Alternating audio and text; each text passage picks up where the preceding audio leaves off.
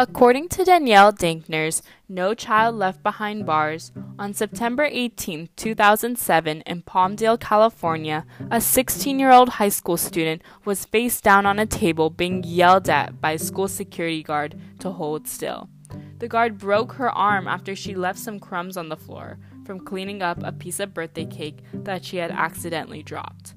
The young girl was assaulted by that security officer, but she was suspended for 5 days. She was also arrested for battery and littering, which forced her into direct contact with the juvenile system. The signing of California Assembly Bill 420 helped to restrict zero-tolerance policies, such as the arrests of students by school officers. California Assembly Bill 420 has strongly impacted an end to the school-to-prison pipeline. In this podcast, I will cover school resource officers, what is AB 420, the stances on AB 420, my CBL experiences at El Espejo, the impact of COVID-19. First off, school resource officers are contributing to the school-to-prison pipeline. According to Bleakley's article, the use of enforcement-oriented behavior management strategies like zero tolerance serves as a contributing factor in the so-called school-to-prison pipeline. They are policing instead of protecting students. In 2014, Governor Jerry Brown signed Assembly Bill 420 in order to block the school-to-prison pipeline through eliminating zero-tolerance policies. The Public Counsel Law Center states that for the 3.5 years, the law eliminates in-school and out-of-school suspensions for children in grades K through 3rd for disruptive behavior.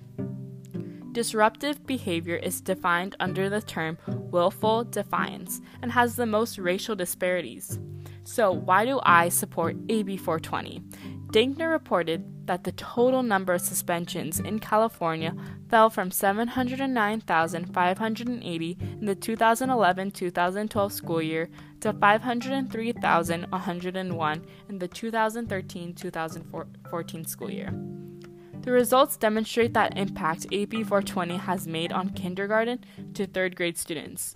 Although there is a great restriction to who AB 420 applies to, Public Counsel Law Center reported that after AB 420, Los Angeles school districts also made agreements with policing agencies to limit the filing of criminal charges and instead refer students to support services.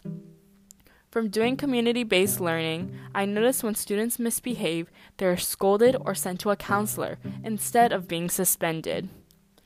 Also, the students at Lenox Middle School are treated like human beings and not criminals.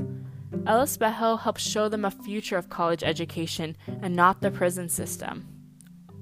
When my mentee Angelique told me about her jewelry business, I explained some simple concepts of profit, cost, and revenue. She was so passionate in growing her business. Although AB 420 has made a significant impact on the school system, it is not perfect. Dankner believes AB 420 demonstrates an effort to end the school-to-prison pipeline, but the willful defiance standard needs to be removed or the term needs to be clearly defined. According to the Justice Policy Institute, in California, 40% of all suspensions during the 2010 to 2011 school year were for willful defiance. Public Counsel Law Center agrees to eliminate willful defiance suspensions for all students and to have a stronger local control accountability plan that includes funding and training for alternative discipline practices. COVID-19 also has a strong impact for at-risk students.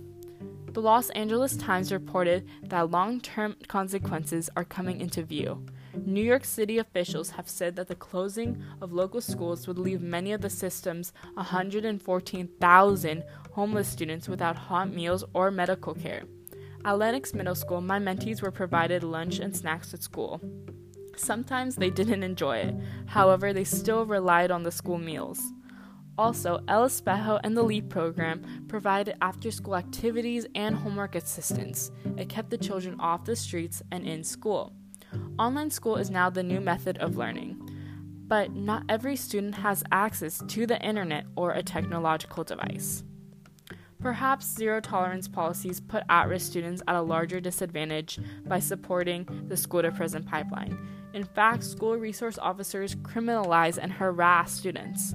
Students need to be engaged at school and feel safe there. They should not have a fear of having an arm broken, but should have aspirations of college. AB 420 has made significant progress in decreasing suspensions. While willful defiance should be removed, AB 420 started the movement of school districts to hold administrators more accountable or remove willful defiance altogether. Also, at-risk students need more support and accommodations due to the COVID-19 pandemic. Ultimately, the passage of AB 420 demonstrates the progress in ending the school-to-prison pipeline in California.